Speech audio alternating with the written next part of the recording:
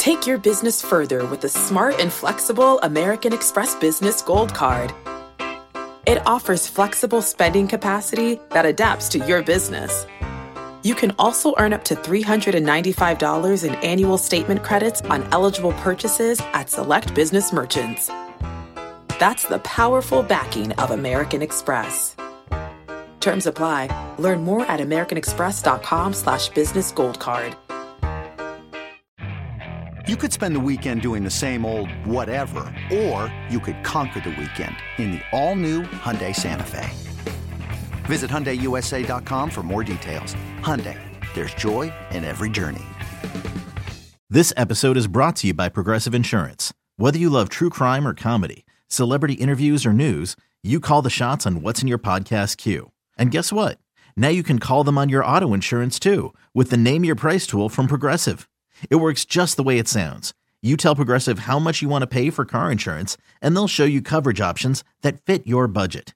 Get your quote today at Progressive.com to join the over 28 million drivers who trust Progressive. Progressive Casualty Insurance Company and Affiliates. Price and coverage match limited by state law. Yeah, there should be some passion. This doesn't have to be boring. You couldn't get bored by baseball. Hey, one thing the game needs is more people like you. Still have grown men run around tight pants. It's Mookie Betts. This is Daniel Bard. It's Steve Aoki. There's Sal Talamacchia. This is Brock Holt. Hey, this is John Lester. Baseball isn't boring. Welcome to Baseball Isn't Boring. Here's your host, Rob Bradford. All right, baseball isn't boring because of smart people. So there you go. Because of smart people. We have one with us today, Brian Bannister. Technically, he's called the director of pitching for the San Francisco Giants. I call him the pitching whisperer. The person who really, put it this way, Brian, the person who likes pitching and likes to talk about pitching and likes to look into pitching. That's all you need to know, right? Correct? Yeah, I've been force-fed pitching my entire life, 4 decades now, and I'm glad that I actually like pitching. It helps that I'm surrounded by it, inundated, and I happen to also enjoy it. So your dad was a major league pitcher. Did you ever not want to pitch? Like, did your dad say, Brian, you have no choice. You are pitching? He never forced me, and I didn't want to be a pitcher. I wanted to be a second baseman more than anything. I wanted to be Dustin Pedroia. And wait, you want to be Dustin Pedroia? Somebody like Dustin. Oh, someone like Dustin Pedroia. Okay. Like Dustin is what I always wanted to be, and I was slower than crap. I was the slowest guy on the field. And John Savage, who's now the head coach at UCLA, I walked on at USC, and he's like, he saw me run. He's like, "Hey, can you pitch at all?" Like that's all it took. Really? And my second baseman career was over the day I walked onto the USC campus. You didn't pitch? Did you pitch in high school? Everybody kind of pitches and dabbles in it. But I wasn't a pitcher until I got to SC. And if I wanted to keep playing the game of baseball, I had to pitch. How hard did you throw? Like when you started pitching at USC? I tried out, and I was there on an art scholarship. Ooh. So they didn't have to give me a scholarship. I was there regardless of whether they took me or not. And I topped out at 85 miles an hour that day. I sat 82, 83. That was the beginning of my pitching career. Wow. Did it fascinate you? Obviously I said you had watched your dad pitch, but did it fascinate you actually once you got into it of like, okay, this pitching thing's kind of cool? I always enjoyed it, admired it. I grew up around some of the best pitchers of all time, the Tom Seavers, the Brett Saberhagens, guys that had won Cy Young Awards and are Hall of Famers. I just wasn't good at it. And so it really was a grind for me. I had to really learn every aspect of it. And I think that's why I relate to and help other pitchers in their own careers is I just start from step one, like how does this guy get better and what does he need and how can I adapt to give that to him? What is the best of these legends that you're talking about? What was the thing that stuck? And I know that it's a tough question because you get so much of this, but sometimes it's like, oh, I remember this guy told me this and it sort of stuck with me. I remember sitting 1992, Arlington, Texas, and I wrote a Twitter thread about it. I sat and watched a bullpen with the legendary Tom House, Kevin Brown, and Nolan Ryan. And Nolan was right at the end of his career, and he was still out there on a daily basis, trying to get better, trying to learn new concepts, trying to reinvent himself. I mean, this is a guy that has the most strikeouts in the history of baseball, and he's out there in his 40s throwing a football, just trying anything to extend his career and squeeze a little more production out of his body. How old were you? 92, I was 11 years old. Oh, dude, did you fathom what was going on around you? Like, I didn't appreciate the moment, and phones weren't a thing at the time, so there was no way to screen cap it or take a nice video of it. So I just soaked it all in. I'm sitting on a little metal bench right next to the bullpen mound on the field in Arlington, Texas at 2 stadiums ago. And it was one of the greatest, masterclass sessions of pitching wizardry and pitching talent all, combined in one session. And I was just sitting there as a little kid soaking it up. Can you imagine though, Brian, like if that happened now, because like that was sort of the bare bones. Hey, let's throw a football. No, let's have the leg drive. And now obviously you have millions and millions and millions of different waves of information of coming at you. And it's funny to think back at some of the names that you mentioned, if they had a hold of it. It'd be interesting to even see like a Nolan Ryan, for instance. Like you knew a little bit. Like, would he have changed at all if he had the information that you guys have now? Yeah. And the beauty was in that session, you couldn't have two more polar opposite pitchers style wise. In Nolan Ryan, kind of a low drop and drive, 100-mile-an-hour guy, and Kevin Brown, who had this like tornado twister delivery, throwing heavy sinker balls. Now we get into the seam shifted way, crazy physics terminologies. And both those guys were some of the best pitchers of their era. And they pitched in completely different styles. And for me as a little kid, I'm like, well, I guess there's more than one way to be good at pitching, just watching those two guys throw. It's crazy. So, all right. So this is a perfect segue. I love it. Nolan Ryan was old when he pitched. So he pitched till he's old. So, I'm first of all, I'm super happy that you came on. We haven't talked in a while. And it's always a fascinating time when we do get a chance to talk, at least for me. I don't expect it to be fascinating for you, but still for me it is. And, one of the things that struck me is when Yu Darvish signs a 6-year deal at 36 years old.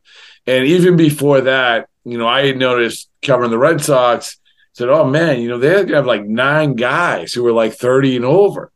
And then, Rich Hill had he's come on the podcast once a week in the off season. And we've talked about this, but from your perspective, am I going down a road that is just coincidental, or is baseball accepting older guys more than they did even a couple of years ago? I think you're spot on. I think we kind of overcorrected. We came out with these aging curves where it said, when a pitcher hits 32, 33, physically he starts to decline, too much risk, stay away.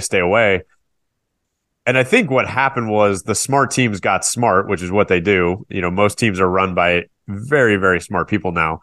And they just looked around and like, well, why are these old guys out shagging before a game? Why are they standing on their feet?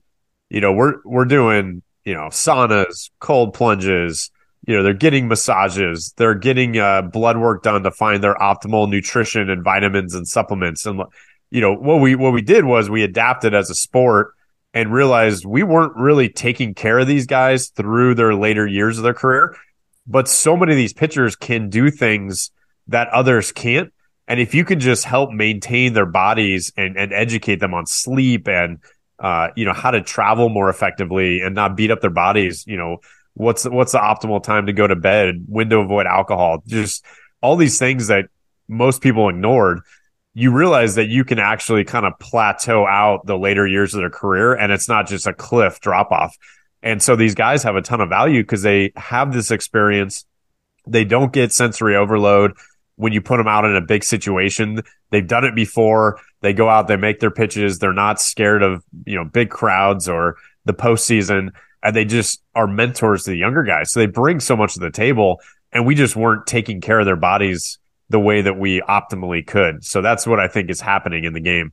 But it wasn't that long ago I mean, I think that you were in the Red Sox organization maybe when John Henry said the famous, the 30-year-old pitchers, comment. And that obviously was stemmed off of John Lester, the John Lester situation.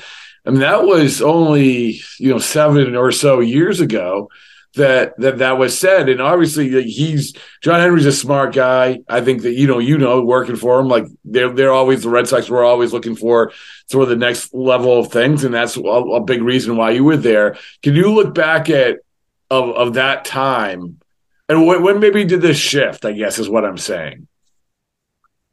I think, it's happened in the last couple of years, and what's happened is we've also gotten better at taking advantage of gravity in pitching. And, when people get old, we all get hunched over. I'm in my 40s now. Like I wake up, my back hurts, my hip hurts, my knee hurts. It's not fun as you get older. And I'm still early on my journey of getting old.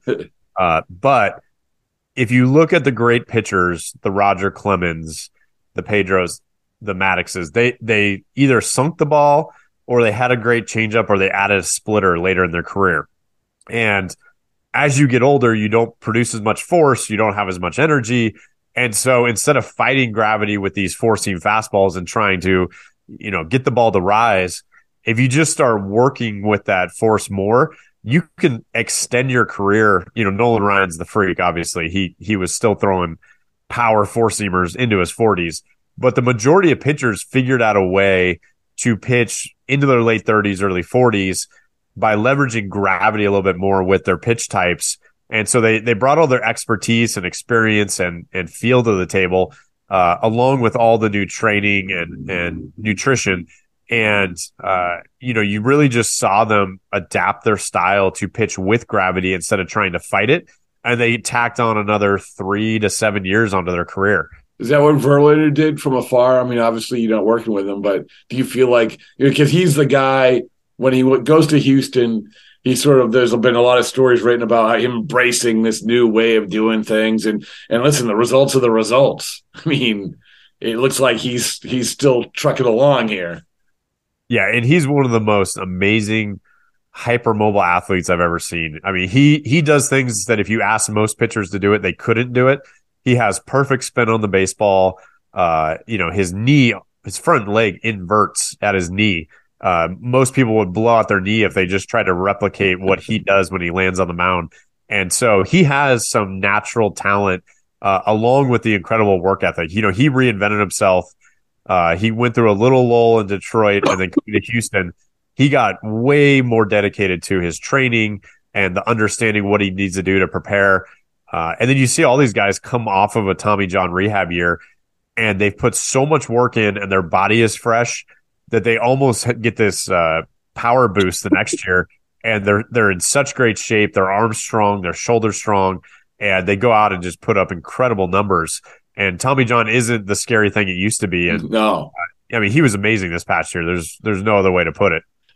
So I remember having a conversation with you, I don't know, must have been 5 years ago or something, but we were talking about, and I thought, and I still sort of use this, as you said, everything's predicated on power, like everything, right? Kids now, it's throw harder, hit the ball farther. That's what everything is predicated on: power, power, power, power. Do you feel like this, like you've sort of hinted at with the older guys, that is not that way, that this is they're embracing, hey, you don't have to throw into high 90s in your 40s to be accepted. Do you feel like overall this is changing, or do you still feel like maybe even the lower levels, it's like you're not going to get introduced into the door unless you're throwing between 95 and 100? The challenging thing is, regardless of how you slice it, the most valuable component of a hitter or a pitcher is how hard they hit the ball, how hard they throw the ball. And that's the biggest quality, or biggest component of pitch quality. But what we've learned, and as we've studied the older pitchers that had a ton of success, the Glavins, the Maddoxes, the Moyers, etc., they really were able to get into the physics of the baseball and tap into things that made their pitches move like a wiffle ball. And to me, that's one of the most fun things in baseball. We all watch Stephen Wright be an all-star throwing knuckleballs and having the ball move 3 times on the way to the plate like a butterfly, or with no spin, break 3 feet to the left. And the reality is the seams on the baseball cause movement. And there's certain combinations that if you just tap into it, create wiffle ball like movement on a baseball. And so as your velo comes down, if you're able to add that into your repertoire, you're able to continue to pitch because you simply have more movement and later movement on your pitches than other pitchers who haven't tapped into it, even if they throw harder. And you talk to these hitters and are like, man, his ball moves so late. That's how you can get away with it and really extend your career into your later years by tapping into those alternate types of movement on the baseball. And you said, like, I think you said before, like, guys are inventing pitches all the time, right? I mean, so, and I've talked to, I've talked to a few pitchers this past year about the embracing of the slider going horizontal more because the seams were slightly different or whatever it is. What do you think is the next step here in terms of it, whether it's inventing new pitches or prioritizing a new pitch? We've kind of reached this saturation point on velocity. Every team has pushed the envelope so high on velocity that it's not that much of a differentiating factor anymore. Every team has, most of their staff that could throw 97 plus. And so what differentiates it is the decision making that you force upon the hitter. One way I try to explain it is if we were just standing a certain distance apart and I took a beanbag and threw it at you, not that hard to catch. But then if I take 2 beanbags and kind of throw them in a crisscross pattern at the same time until you got to catch both of them, now it gets a lot harder. And it gets even harder if I throw a 3 at you and you got to try and catch all 3.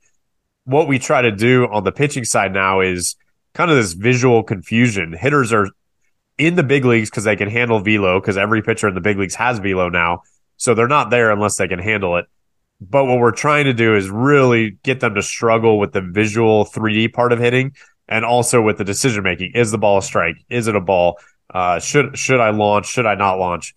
That is really the fun side of pitching. And I'm actually glad we've kind of gotten to that point because that's more the art of pitching. There was always an art of pitching, but then we kind of veered off and just went pure velo for a long time. And we just been going that direction. And now that every team has velo and every hitter in the big leagues is there because they can hit velo, you kind of have to come up with alternate solutions to get these good hitters out. Otherwise, they will hit doubles or homers every time they make contact with the baseball because they're so good at what they do. So I think it's been fun to kind of get back to, even though it's at a higher velocity now, you're getting back to the art of pitching. What was the thing that made the velo so high? In other words, it wasn't that long ago when we went to spring training. I mean, I remember a guy named Alan Webster. Alan Webster, when he threw 99 in spring training, it was like the best storyline of all time for 3 weeks. Now everybody does it, like everybody. So what is the thing that you feel like made it this way where it's just commonplace to throw between 95 and 100? Is it conditioning? Is it biomechanical? What is it? I mean, when you see behind the curtain how many people are supporting these pitchers nowadays, excuse me, and not just in season, but around the clock, around the calendar year, they're going to facilities. They're getting world-class training and support. They're getting PT work. They're watching videos on YouTube, Instagram. They're getting info from everywhere on how to throw harder, how to train their body better. They're sleeping better. They're eating better. They're lifting more intelligently. We're not out running 5 miles at a clip. We're sprinting. We're doing microdosing, like all these things that are just promoting more athleticism, more velocity. And these pitchers are just responding with velocity because that's what's rewarded in our game. So they all have this mentality that if I want to pitch, I got to throw harder. So they're not, they know they got to throw strikes, but they're just obsessed with throwing harder. And everything they do every day of the year is about throwing hard. And when that's your mentality, you just see these guys, come out and they're throwing 5 miles an hour harder than the previous year. And it's incredible to see just because the training is so good. There's so much good knowledge out there. And there's so much support from both the organizations and outside organizations that are very intelligent and have amazing facilities and technology. And these players are just, better than I ever was, or ever, with better access to equipment and training and knowledge than I ever had. I might have gotten up to like 93 back then. So, it's fun to watch how good athletes they become. And at the same time, at a certain point, you have to almost dial that back and go, okay, now we got to focus on pitching and execution and dealing with the realities of getting really, really good major league hitters out, because velocity can only take you so far, because the floor of velocity has just climbed so much. So let's go back to the acceptance of older pitchers. It's one thing to have the acceptance of older pitchers, of pitchers pitching and doing things, but it's also, Rich Hill got an $8 million contract, one of the biggest yearly contracts that he ever got. Like I said, Yu Darvish signs a 6-year deal at the age of 36. This is front offices saying, we're okay with this. We're all right. And I would imagine, like you have conversations with your front office about, hey, do you think this is worth a risk or whatever? Instead of, conversely, Brian, you had just a couple of years ago, I think more than even now, it was we're going to get the 25-year-old with the crazy spin rate who was a 6 ERA, and we're going to make him into something, instead of having the guy who's already done it and getting older. You know what I'm saying? I mean, I think there might be a little bit of a shift here, maybe. Yeah, analytics, when they hit the scene, then they started in 2007, and, it's just been a tidal wave ever since then. Before teams even realized what the true signal in the analytics were, there was a time when spin rate was like the higher, the better. And, it was all about spin rate. And then you realize, wait a second, this guy has a high spin rate and he's terrible. And so, teams were drafting guys off of spin rate, and there's just kind of been this, journey through analytics for most teams, and every team is at a different point in the journey. But ultimately, the guys with pitchability, the guys that are reliable, the guys that have uniqueness, unique deliveries, unique visual deception to the hitters that can really adapt to what the other team's trying to do to them, game to game and month to month. Those are the guys that truly have value and will hold their value, especially if they can come through in the postseason. That's something that not everybody can do. And even if you throw money at a young guy, once you get to the postseason, you have no idea how he's going to respond. And it could take several years, several attempts for that guy to finally get comfortable with it and get over the hump and start producing in the postseason, versus a known entity that can go out there and give you what you need in the postseason. Thank you. Thank you. I've talked about a bunch of players, and like we talk about this sort of cyclical, because I do think it was, and we've had this conversation with a couple GMs who've been on about the valuing the clubhouse and that dynamic. And listen, Rich Hill, friend of the program, and he has some real life experience with, if you're in a postseason game, it's different. It is just different. And being able to function on that mound at that time is something that, like, to your point, you don't know if you can do. And if you are doing it, you should maybe value it a little bit more than saying, okay, well, now we're going to bring in this guy in the fifth inning no matter what. So I think that teams are – I've seen that even in the postseason recently, Brian. Like, I've seen a shift in that. Like, hey, you know what? We're going to ride this guy, where 3 or 4, we have obviously examples of 2018 World Series of this happening. The teams are valuing that more, right? It's just it's a whole different animal in the postseason, because it's a small sample. It's loud. Everybody responds differently, and you don't know how you're going to respond until you actually get there. And even if you've done it at lower levels of baseball, when you get all those white towels waving or wherever you're at and it's loud, we're talking about, inches in the strike zone that make the difference between winning and losing. And some guys just can't, come through in the clutch until they've done it a couple of times. And you just don't know until you get there. So the guys that can do it and have nerves of steel, or just don't care anymore and just go out there and, pitch a game like it's any other game in the postseason, they have tremendous value. Yeah. So what is it now we head into 2023? What is the next thing? You show up to camp, like you're looking at all this stuff. There's always new stuff. I mean, I remember talking to you about new stuff every single year. So heading into 2023, what is the thing that you're looking forward to in terms of diving into, tinkering with, utilizing, whatever? Is there something new out there? I mean, the guys out here in Scottsdale have been great already.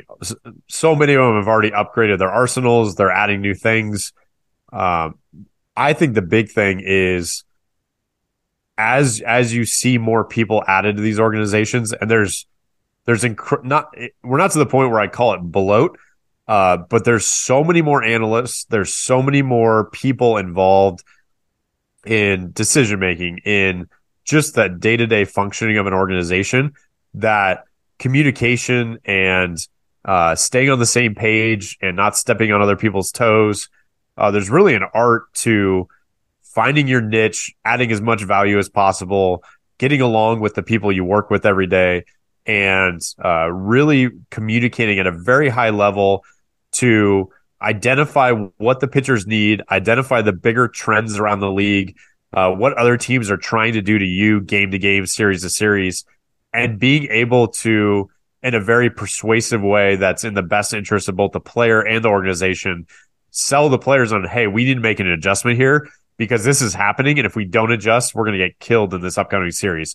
And, the game is changing fast with the analytics, with Hawkeye, with just the general intelligence of the people running these ball clubs, and the organizations that really fire on all cylinders from a communication and adaptability standpoint really have an edge right now. Do you get the sense that because a lot of these pitchers now at this point have come up with a lot of this stuff, with the idea of a lot of this stuff, that they're more accepting, of because, like you said, a huge part of this is delivering the information. And some pitchers might, this is information overload, or maybe they're just not able to they want to take it, but they aren't able to, they just don't have that mind where they can use it. Do you get the sense that pitchers have a better understanding that this is all for the good? Yeah, it's funny how it's all evolved. When I got to the Red Sox in 2014, I didn't know where to get the pitch data from within the organization. And going out and trying to convince people to use these numbers, I was just swimming upstream every single day.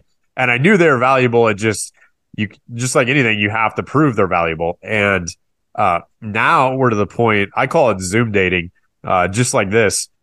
We jump on all off season with players and their agents, and they go on a date with each organization, and you kind of give your pitch on like why this is the place to come. It's not just like pick your favorite city anymore. It's which team is going to help me from a synergy perspective make the most money on the flip side of this contract. One, I want to go someplace that I enjoy, my family enjoys, my wife loves, but I want to get better because I see too many guys coming to places, having a good year, and on the flip side of it, making $100 million. That I want that to be me. And so you end up going on these dating circuits in a good way. And the more consistent you can produce results for these players and their agents, the more likely they're actually seeking you out, and you're not having to go out and kind of like a college football coach recruit them. They actually want to come to you because you keep adding value year over year to all these players with what you can do on the analytics side or the communication side, or just customizing programs for them. And these guys are getting paid. So whether it's Kevin Gausman, Carlos Rodon, on the flip side, they're making a ton of money. And so then other guys see that and are like, yeah, I want to take my shot. Maybe they got, a secret sauce that's different than what I've been exposed to in the past. Is there a guy that, that you've worked with that just has soaked it in all, and there's probably a few of them, but a good example of a guy who's sort of like, okay, give me more, give me more, give me more, give me more. And it really translated and really turned things around for them. I think at a certain point you can give a guy too much information and they can keep seeking it out. So there are certain thresholds. I'll just cut off the information and say, you're already pitching at your ceiling. It's now just all about consistency and going out and executing. And sometimes you have to literally turn off the fire hose of data and analytics. Whereas some guys, it's the opposite. You're trying to even get them to come in and sit down with you and just have a basic conversation on some low hanging fruit in their game that is going to let them go out and win 5 more ball games. I remember Eduardo Rodriguez, just a nice example. He had some event in the minor leagues where he had hit a guy and hurt him. And so he didn't want to throw inside. And one of the biggest unlocks going into the 2019 season was we wanted him to throw more two-seamers into lefties because he was such a good pitcher, but he was giving up damage against lefties. And a lefty that throws hard should not be getting hit by fellow lefties. And we had to get him over the fear of throwing inside to lefties. And we wanted to add this two-seamer that we thought would really play inside on lefties' hands. And so there's both this persuasive element, analytical element, and then just kind of, getting in the trenches with them and going, hey, it's okay. If you hit somebody, it's fine. And I remember Dana, our pitching coach, or we'd use a pitching dummy, hitting dummy, would get in there. And it's like, if you hit it, it's okay. It's no big deal. And we just had to get over that fear. And he went out and won 19 games that year. And so that's just an example of, the process of applying analytics is different for every pitcher. And it all stemmed from just hitting a guy in the minors, huh? Yeah. Sometimes there's these, kind of residual fears that guys have for some reason, or, some coach told them one thing years ago in high school or college and it didn't work. So they never want to try it again. And you actually have to kind of unwind why it was pitched wrong, or why the execution of the concept was wrong, and why you should go out and try it again because it'll really help your game.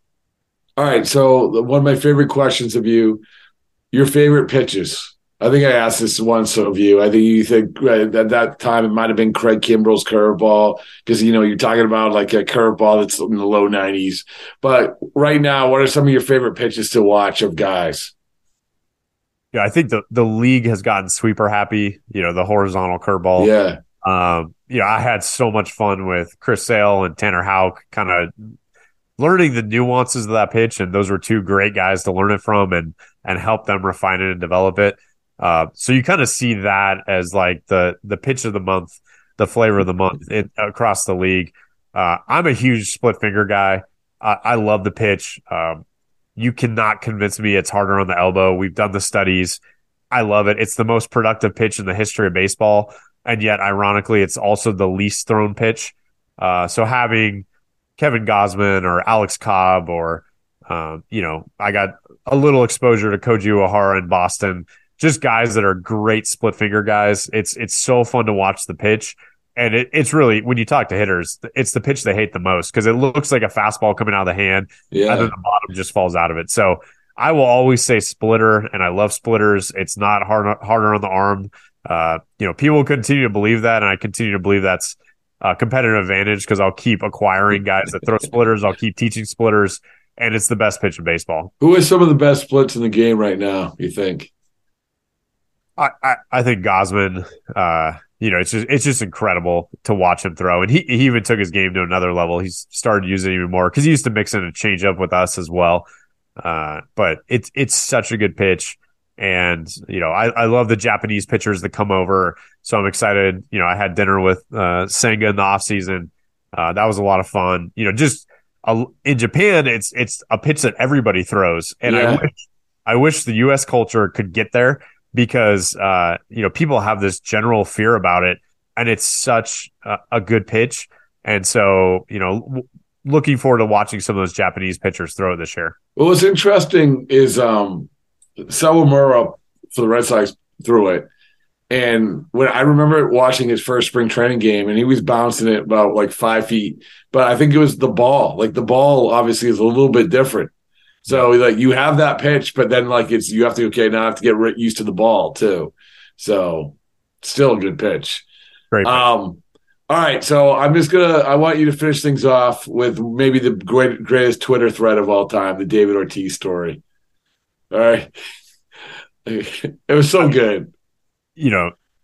David is one of my favorite players of all time. Just a tremendous human. And, I have this weird role. I'm going into my eighth, ninth year as a major league coach, and I'm not in the dugout. I'm a pitching coach. I've never been the pitching coach in the dugout for a game in my entire life. So I'm kind of weird that way.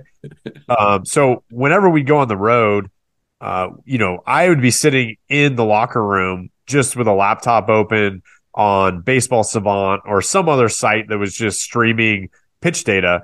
And I just sit there and watch the game. And if anything is off, run down to the dugout and say, hey, Eduardo or David Price isn't throwing their changeup enough. Like, let's increase the usage, things like that. But, David, he was dealing with, feet, ankle issues. He was always having to go in for treatment. Yeah, he was lounging. Yeah.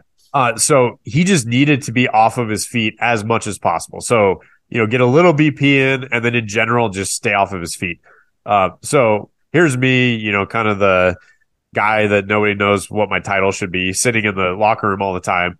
And then here's, David, who's one of the best players of all time, and just a hero to me. So I was always intimidated to talk to him, even though he's the nicest guy in the world. And so he'd be on the couch, and he was always calling people. And normally you don't call people during a game, but it's David. And he's not calling people about baseball.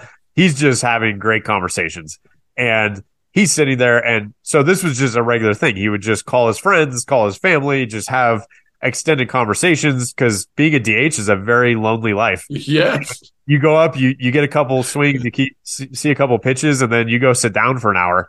It's not this glamorous lifestyle. You don't get to play a position. And so he's just on this couch, and every locker room in the big leagues has kind of a square couch setup.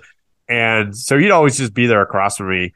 And I just remember he'd have a earbud in, and he'd be just, one time he's just like, hey, hold on. And he just put his phone down, put his headphone earbud down, and just did what he always did. He went out, and I'm just sitting there, and the phone's just still sitting there talking to somebody like he always does. And I'm just watching the TV up in the corner, and he just goes up, hits a homer, circles the bases, comes back in and sits down, and then it just picks up his conversation again. I was like, that is I'm looking around, and did anybody else just see what just happened? This is the greatest thing of all time. And at heart, I'm just the biggest baseball nut of all time. There's people that are bigger fans of me, but I'm just a little kid when it comes to great baseball stories. And to be able to sit there, 15 feet away from David Ortiz and see what just happened, and I'm like, I had to share this with the world. I mean, I was waiting for him to get inducted, and I was like, I got to share this story, because it's so good. I've been holding this in, and I just people need to know about this. It's so good, and I can attest. There was a time where he grounded out one time, and about 5 minutes later, I got a call. Yeah. Hey, did you run that story yet? Yeah. So, oh man, that was epic. That was so good. So good. I'll never forget, because, his very last game at Fenway, season's over. He had been doing the retirement thing all year. And I just went up to the second floor. There's a little kitchen lounge area above the training room at Fenway. And I'm just sitting at a little, small table by myself. I cracked open a Bud Light or something. And he came right up there and sat down next to me and just started telling stories. And I'm like, who am I to deserve to get to sit down with the great David Ortiz and have a beer moments after his last game? I was like, this is incredible. And he just treated everybody with so much respect and so much love. And I just love the man. He's not only a hero on the field, but off the field, and he's larger than life. It was a pleasure to be around him all those years. Man, so many good stories. It's awesome. It's I love talking with you, Brian, because all that stuff, your love of baseball, and we talk about this, but also just you're clearly passionate about just doing stuff.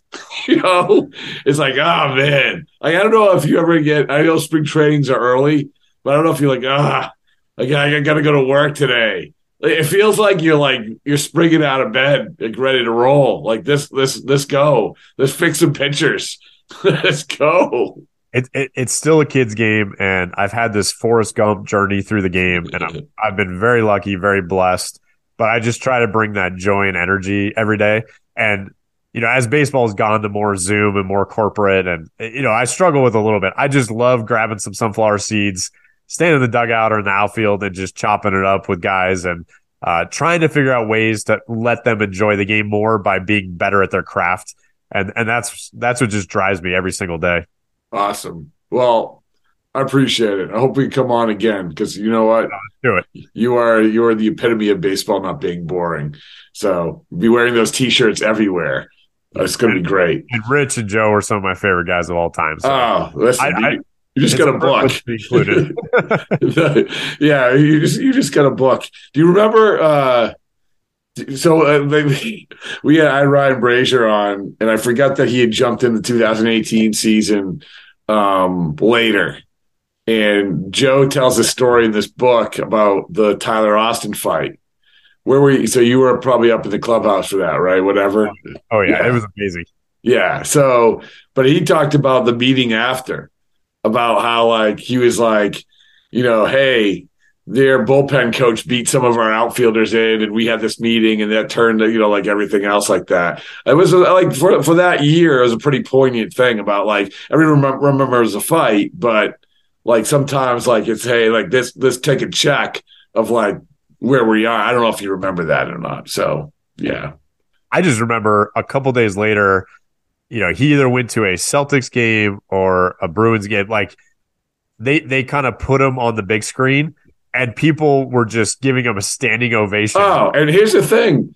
We said this, is that the first 2 weeks of the season, he was the least popular guy. Remember, he blew the game at the beginning of the season? Yep. And it's not until he punched Tyler Austin, that, and by the way, in the book, the driving through Times Square a couple of weeks later when you guys go to Yankee Stadium, he sees Tyler Austin crossing the street, and he tried to get out and fight him.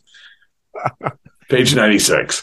All right, Brian. Thanks so much, man. Appreciate it. No, pleasure. Thanks for having me. It's blazing hot outside. You get in your car to turn on the AC to get cold air pumping, but it blows hot air out. This issue is commonly caused by low refrigerant due to leaks in the AC system. You want an easy, all-in-one solution that will restore the cold air in no time. AC Pro Recharge Kits make restoring cold air easy for even those with zero DIY experience in less than 10 minutes. Save time and money versus going to a shop by picking up an AC Pro Recharge Kit today. Be a pro with AC Pro.